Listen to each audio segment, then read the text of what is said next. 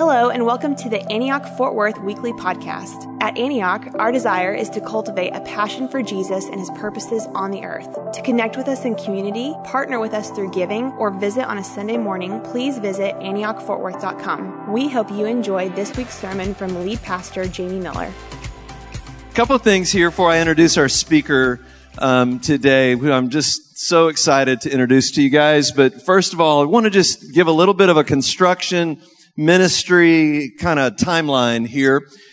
Next Sunday, right here in this auditorium where we've been worshiping for quite a number of years, this will be our last Sunday in this room.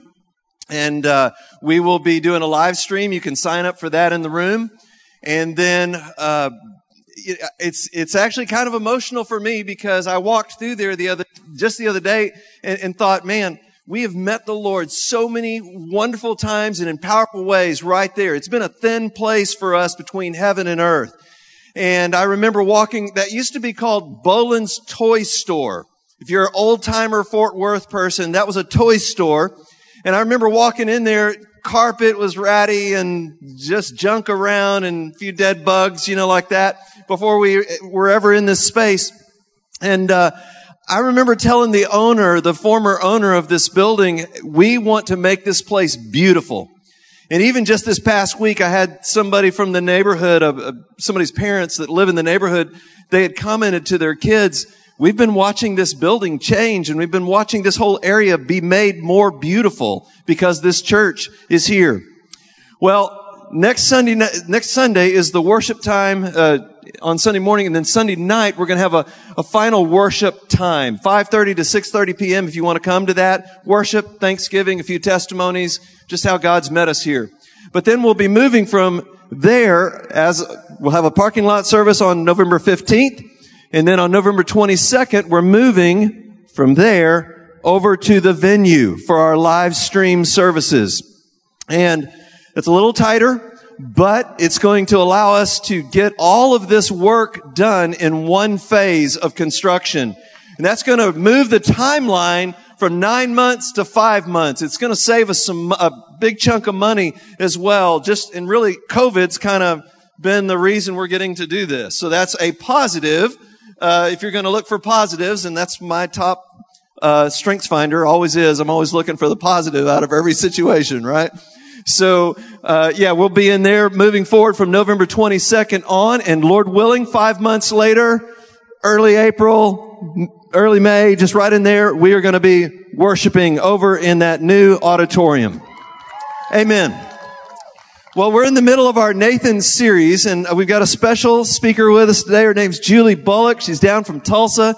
She has been our generosity coach throughout this whole thing, and I literally can't say enough about her. It's been a joy. She is like a dear sister, a dear friend. She is a friend of Antioch Fort Worth, and she has blessed us so much. The first day I met her, we spent 6 hours right over here in this conference room, a bunch of us, and we had a big night that night. It was a volunteer bash. And so 6 hours, I came home, had to change real quick. I told Kim, she goes, "Are you tired?" I said, "No, I'm inspired. I've been with Julie Bullock for 6 hours and she's just discipling us all in generosity." I literally can't say enough about her. Please give a warm Fort Worth welcome to Miss Julie Bullock. Amen.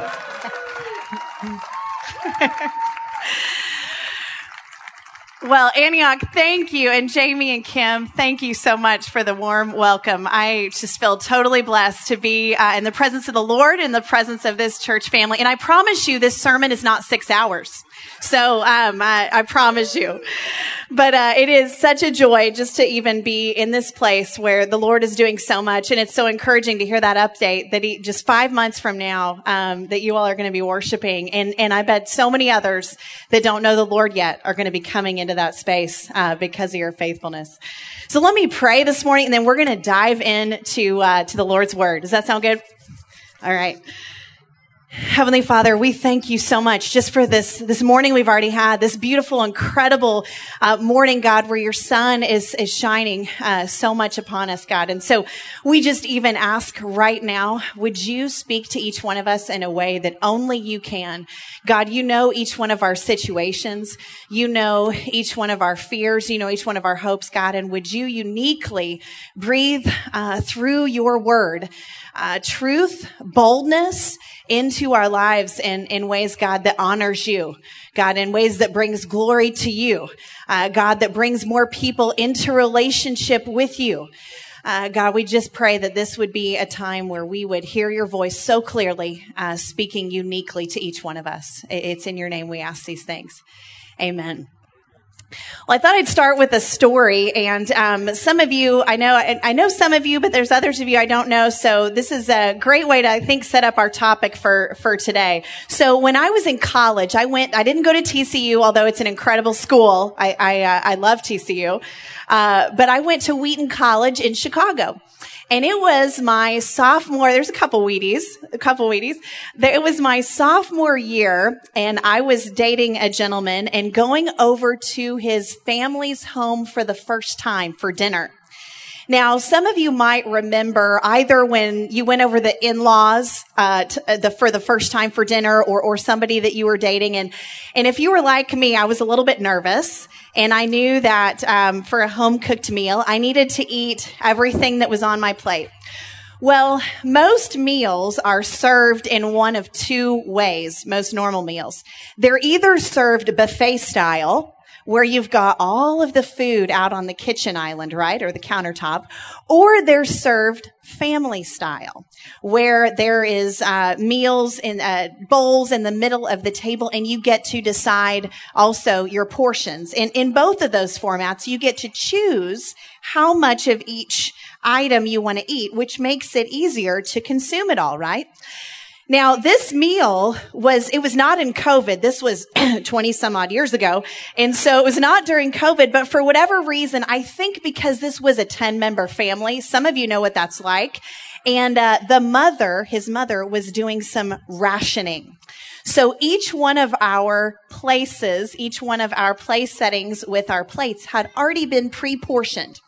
So there was a huge chicken breast. There was a huge pile of green beans. There was a bowl of baked beans. And I know I'm from Oklahoma and I'm speaking to Texas, but I don't really like baked beans. And there was a huge bowl of them. There was a dinner roll. There was a bunch of salad. And I'm looking at all this and thinking, I'm going to insult this woman. There's no way I can eat all of this food. So I start on the beans, since that was the most intimidating. I go over to the chicken breast. I'm going over here to the salad, hitting the dinner roll, and I come back to this bowl of baked beans. And I'm just about done. I'm feeling really proud of myself. And I look across at the gentleman's father, who was kind of a gruff attorney in town. No offense to any of you who are in the law profession, but sometimes you can be kind of gruff. So I looked across the table at this kind of gruff lawyer, his father, and he said this: "Were you gonna leave any for us?" Apparently, I had eaten the entire 10-member family's bowl of baked beans. I'll just say it was an interesting night for a couple of reasons. I'm just going to leave it right there. I share that story with you. It's 100% true. I think even he still tells it to this day. And they're a wonderful family. But if you liked baked beans, like I would imagine many in Texas do, when a guest at your dinner table, consumes all of the baked beans for the entire table, you might have a gruff look on your face as well. But I share that story with you to illustrate a point.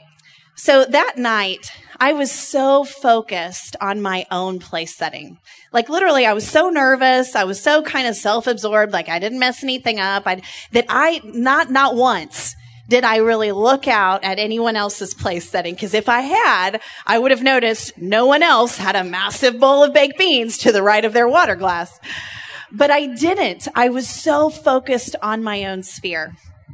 And I'll say this about generosity, and I'll even say this about generosity in this pandemic, is that sometimes And boy, I hear you, because it's different times right now. It is unique times.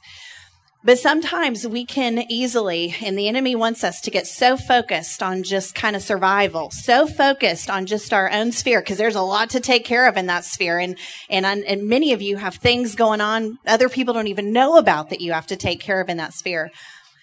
But God doesn't want that. He doesn't want us to just be consumed with our own situation. He doesn't want us to just be trying to survive. He wants us to look out at other people's place settings, learn from them. He wants other people to look at ours and learn from that. And one of the things I've so appreciated about Antioch in this season is the ability to tell stories. There have been incredible stories from the Nathan Initiative, but just from ministry in general, week after week, day after day, that the Lord is doing things in our lives. And I just want to encourage us as we dive into the Word of God today, allow our generosity to be communal.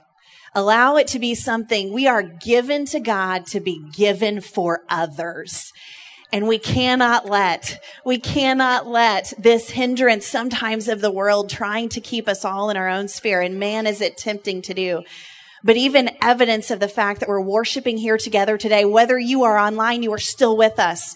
Whether you are here physically, you are with us. And we can be with one another in a lot of different ways and share that generosity. Amen. Well, I'm going to look at 4 different truths in Scripture today. And the first one that we're going to look at actually comes out of 2 Corinthians 9. So if you have your Scripture, if you can see the screen, it's on the screen. You can pull up your device if you've got a phone, or I'm going to read it to you if you just want to listen. But this comes from the Apostle Paul's second letter to the church at Corinth. Now, many of you know this, but the Apostle Paul was a church planter. He was going around in his missionary journeys at planting churches, encouraging churches, and he was constantly receiving offerings all the time. In fact, that's why we get some of our best teaching on generosity from the Apostle Paul, is because he was always challenging God's people to give.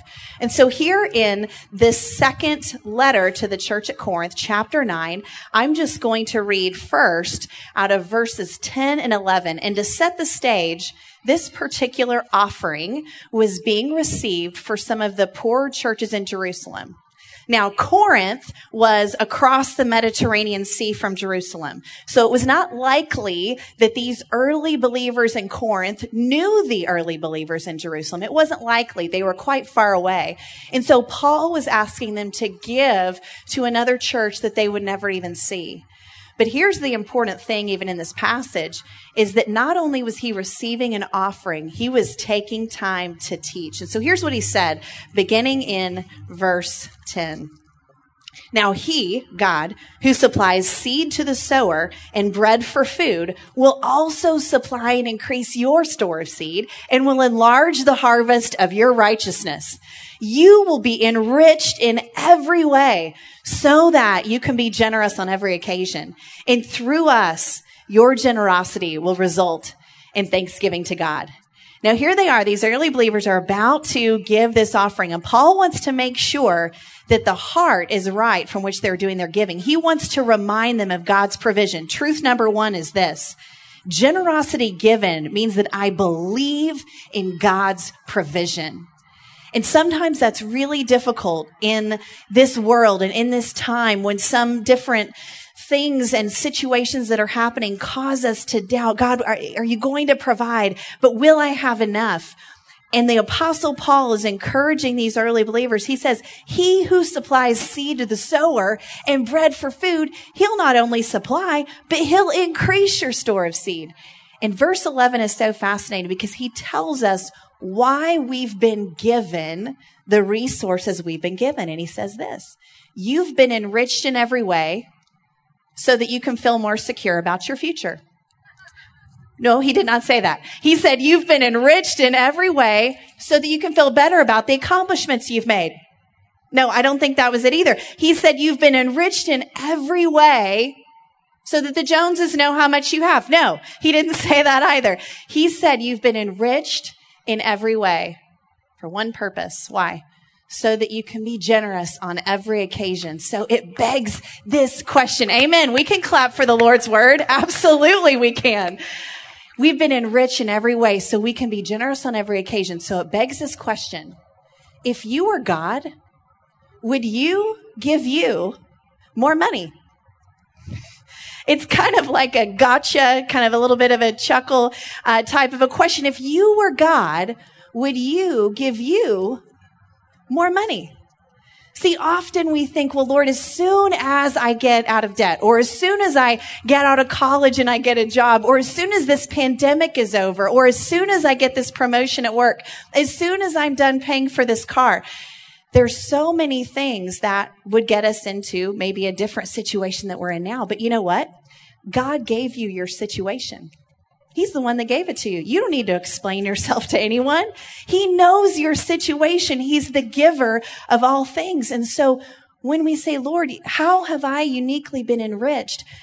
And Lord, am I being a conduit for your generosity, whatever level, whatever amount that he's given you, whatever provision, it's come from him. He's our sole provider. And Lord, am I being a conduit to where he would say, flow more generosity through her, flow more resources through him?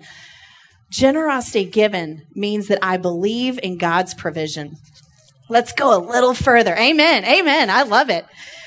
Let's go a step further in that very same passage, verses 12 through 15. So if you're following along, we're just going to continue right in the flow of this chapter. So the Apostle Paul is still speaking, and he says, this service you perform, and he's talking about generosity. That's what he's talking about. This generosity you perform.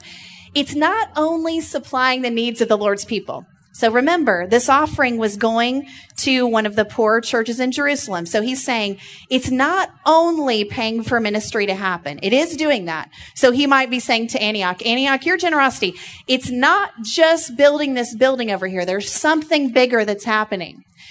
Because it's not just supplying the needs of the Lord's people, but it's overflowing in many expressions of thanks to God.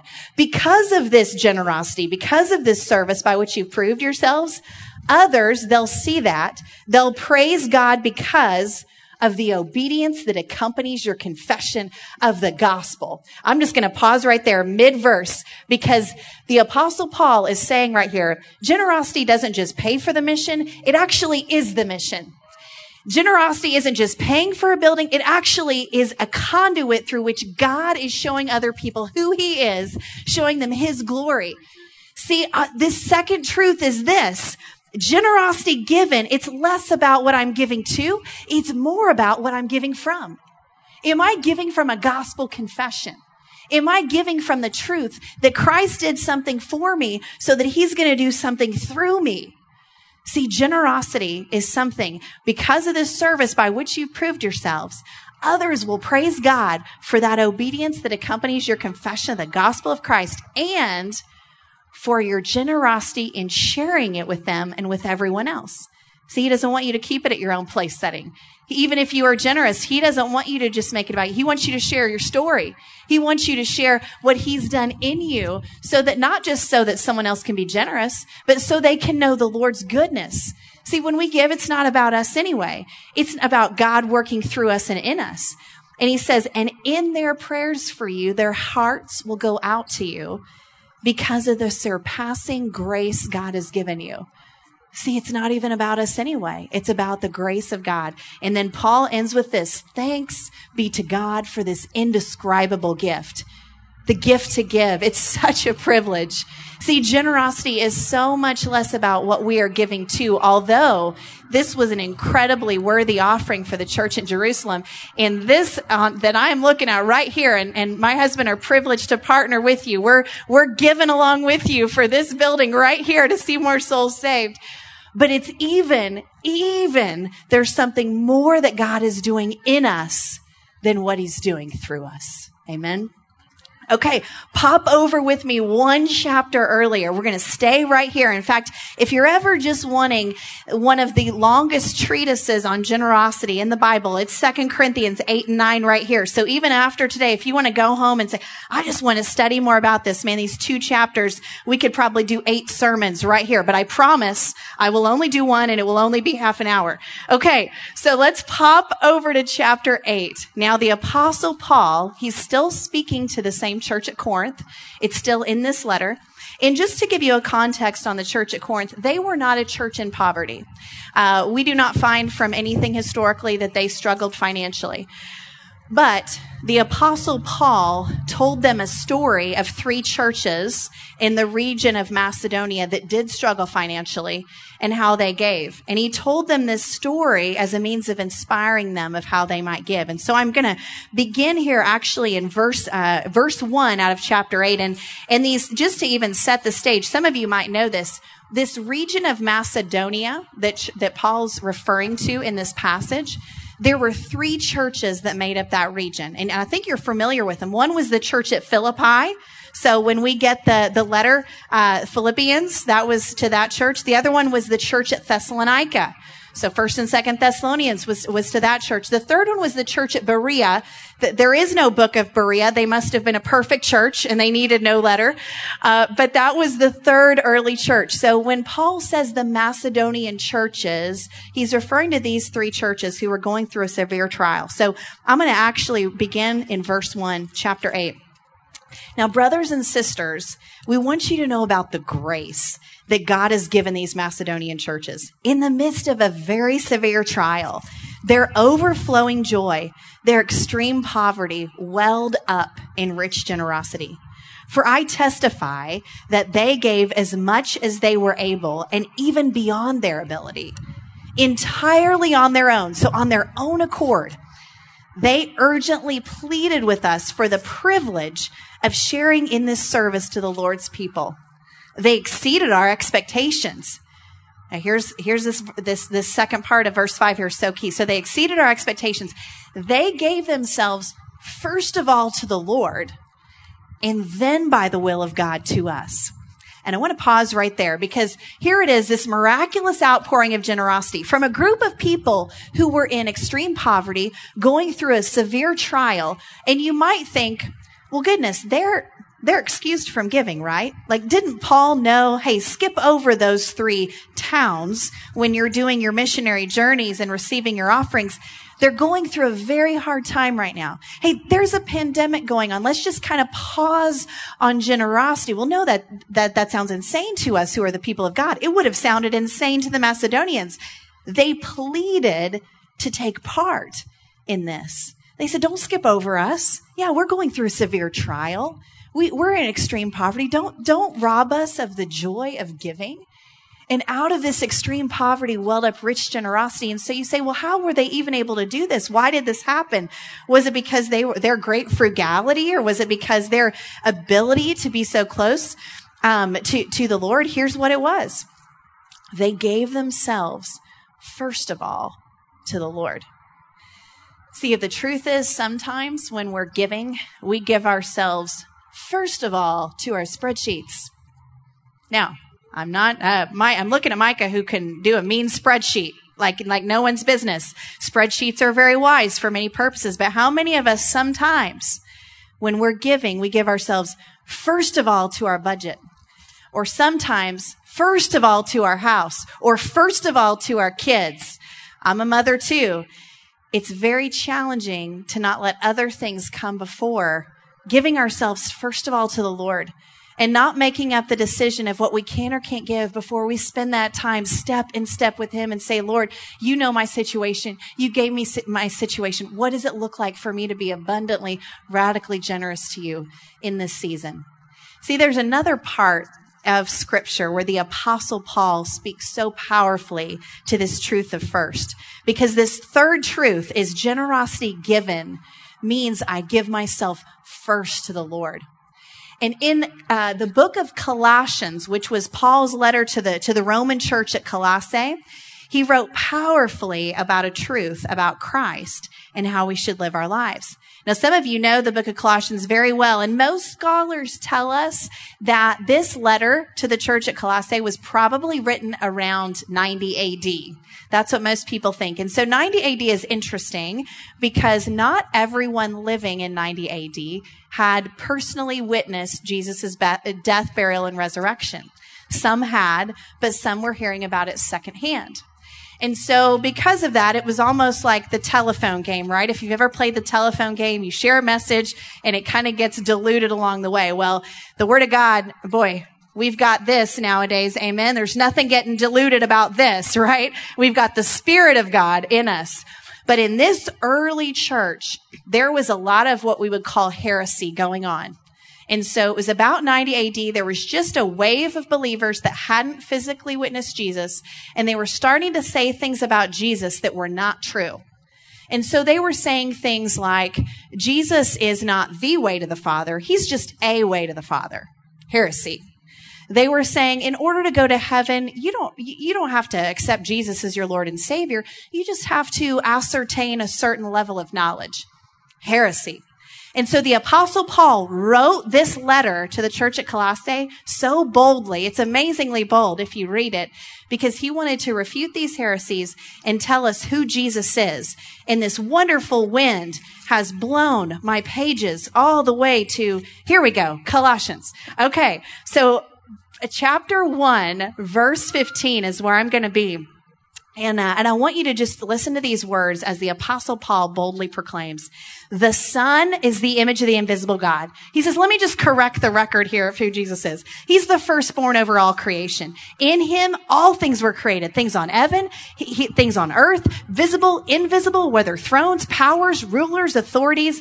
All things have been created through him and for him. He is before all things, and in him all things hold together. He's the head of the body, the church. He's the beginning, the firstborn from among the dead, so that in everything he might have the supremacy. Oh, it's so powerful. He continues on, God was pleased to have all his fullness dwell in him, and through him to reconcile himself all things, whether they are on earth or in heaven, by making peace through his blood shed on the cross.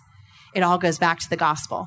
It all goes back to what Jesus has done for us. And here's the thing. When he says that Christ is before all things, and all things are by him, to him, through him, and for him, we need to give like we believe that. Because if we're really honest sometimes, it's easy to get out of alignment when we would say, all things are by our house, to our house, through our house, and for our house. And I have been there. You get into a situation you probably shouldn't have gotten into, and then all of a sudden you're making decisions that are not in line. You're saying, okay, Lord, help me get right side up where all things are by you, to you, through you, for you. I just became a mom 2 years ago, and I will confess some things are by my child, to my child, through my child, and for my child, right? And there's nothing wrong and everything right with loving our children. But when our priorities get out of whack, see, God's not just number one on a page of priorities. God is the page. See, our lives are made up of a lot of really important things. Paying for our kids' education, providing for our families through a home, eating and sheltering, and all these things, the things we do even for our neighbors, so many incredible things. But if they're all not driven by that page, if they're all not driven by the fact that Christ has done everything for us and everything is by him, to him, through him, and for him, then we're not living truly first for him. He's just first in order on some list of priorities that we carry out. See, generosity given means I give myself first to the Lord. Fourth and final point is this. Generosity given, it means I honor God with 100%. I honor God with 100%. We're going to continue on in the same passage. We're just going to stay right here in 2 Corinthians 8. And so remember, Paul has been encouraging these early believers as they are getting ready to give an offering. And he wants to just make sure that their hearts are right. In fact, a passage that we didn't read today, but that probably many of us know, Later in chapter 9, the Apostle Paul says, don't give out of compulsion. God loves a cheerful giver. We know that passage, right? There's so many pieces in here where Paul says, I know we're giving an offering for a very worthy cause, but I want to make sure from where it's coming. So I'm going to actually pick it up here in verse 6, right where we left off. And right here in verse 6 is where the Apostle Paul is reminding them that Titus is going to come to collect the offering, and he's very trustworthy. So we urge Titus, just as he had earlier made the beginning, to bring to completion this act of grace on your part. I'm actually going to stop right there, because what Paul's getting ready to remind these believers is that a year ago, Paul and Titus came to them and they said they were going to give this offering. And so now they've come back to receive the offering. And so he's reminding them, hey, you had this desire to do this. Now see it through. And I just want to encourage us because, back on March 12th or whatever day in March it was when the world just went crazy and the speaker fell down. I hope that didn't just happen. When the world went crazy back in March, I don't know about you, but there were a lot of things that we started to question and to say, okay, Lord, I made that commitment to this. Do you still want me to do that, Lord? I made my commitment to do that. Do you still want me to give that, Lord? But this happened and this happened and this happened. And one of the things I've heard Jamie say so many times is this notion, and I've even heard a couple of incredible stories from Antioch folks, is this notion to stay committed, to keep that desire, to finish strong to what God originally called us to do. And so that's exactly what the Apostle Paul is encouraging these believers. There's actually a year prior, which is kind of cool because a year prior, those of you who are a part of this Antioch family, we made commitments a year ago. Some of you are going to join us for the first time in this Nathan initiative this time. But the Apostle Paul is saying, we came a year ago and you said you were going to do these things. Now match your desire to do them with your completion of it. And so he's encouraging them in that. He says, since you excel in everything, in faith, in speech, in knowledge, in complete earnestness, and in the love we've kindled in you, see to it that you also excel in this grace of giving. I'm not commanding you, but I want to test the sincerity of your love by comparing it with the earnestness of others. For you know, and he goes back to the gospel. He always goes back to the gospel, what Christ has done. For you know the grace of our Lord Jesus Christ. Though he was rich, for your sake he became poor, so that you through his poverty might become rich. And here's my judgment about what's best for you in this matter. Last year, you were the first not only to give, but to have that heart desire to do so. Now finish the work, so that your eager willingness to do it may be matched by your completion of it, according to your means. Now, verse 12 is so powerful. For if the willingness is there, the gift is acceptable according to what one has, not according to what one doesn't have. See, God's not asking you to give from what you don't have. If you're in college and you don't yet have a job, but you do have other resources, I've heard some incredible stories from college students. I love our college students here at Antioch. God's given you something. He's given you gifts. He's given you resources. He's not asking you to give from what you don't have. He's asking you to give from what you have. See, it doesn't matter if you have the largest house in Fort Worth or the smallest house in Fort Worth. Are you honoring God with your house? It doesn't matter if you have 5 cars, 1 car, or maybe no car. But are you honoring God with your vehicles? It doesn't matter the size of your bank account, savings account, but are you honoring God with that? See, I don't know about you, but that's a question I constantly have to ask myself. Because God's not asking me to give what I don't have, but he very much is asking me to give from what I have. And so the question is, Lord, am I honoring you with everything you've given me? Not just what you will give me in my income, but Lord, what you already have given me. Am I honoring you with my house? And see, here's the thing. When we ask that question of the Lord, and if it's been a while since you've asked that question, am I honoring you with my house? Am I honoring you with my car? Am I honoring you with my bank account in how I spend, in how I go out to eat, in how I save?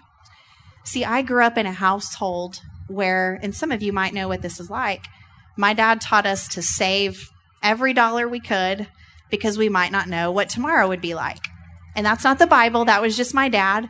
In fact, he taught us to save 50% of every dollar. So I'll tell you this, he and I have both been since broken of that theology. That's not biblical theology, but I'll tell you, I grew up. Amen. Yes.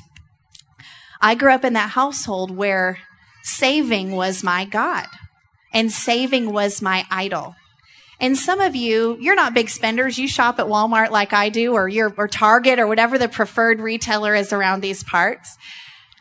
But your challenge, your idol, what you're not honoring God with is control. And in my life, the idol of control, I was not honoring God. I was trying to control my own future, instead letting God control my future. And so for me, I have to continually ask myself that question, Lord, am I honoring you in how I save? Am I honoring you in how I give? Am I honoring you in how I spend? See, there's nothing wrong with having a house, nothing wrong with having a car, nothing wrong with having savings whatsoever. But to ask ourselves, God, am I honoring you with that? And if the answer is no, you've got two choices. You can either redeem that house and start honoring God in that house today. It's possible if you'd say, you know what, I have never thought about that question, or I haven't thought about it in a while, if I'm honoring God with what he's given me. And if you're not honoring God with your house or your car or your bank account, the first choice you might have is you redeem that house and you start honoring God in it right away. The second choice might be that you need to release that house and get in a house that you can honor God in. And no one can make that decision except for you and the Lord. No one knows what's going on in your household except you, the Lord, and probably your spouse. See, it's not wrong to have possessions. In fact, Paul tells his apprentice, Timothy, he says, it's not bad to have wealth. It's bad to put our hope in it. We're not to put our hope in our things. We're supposed to put our hope in God. And so what does it look like to honor God with 100% of everything he's given? With open hands, know that we are given to God to be given for others. Amen. I'd love for you to hear a story from one of your own. Sarah Schuler, your own Sarah Schuler, told a beautiful story of God's provision in her life. And as we all think about this question, God, am I truly living as someone who's been given? Am I living in a way that my generosity isn't just what I give to, but what I give from? And I'm living in a way that puts you first, that I'm step in step with your goodness and your firstness in my life. And God, am I honoring you with everything? And I hope you're encouraged by this beautiful story of Sarah's.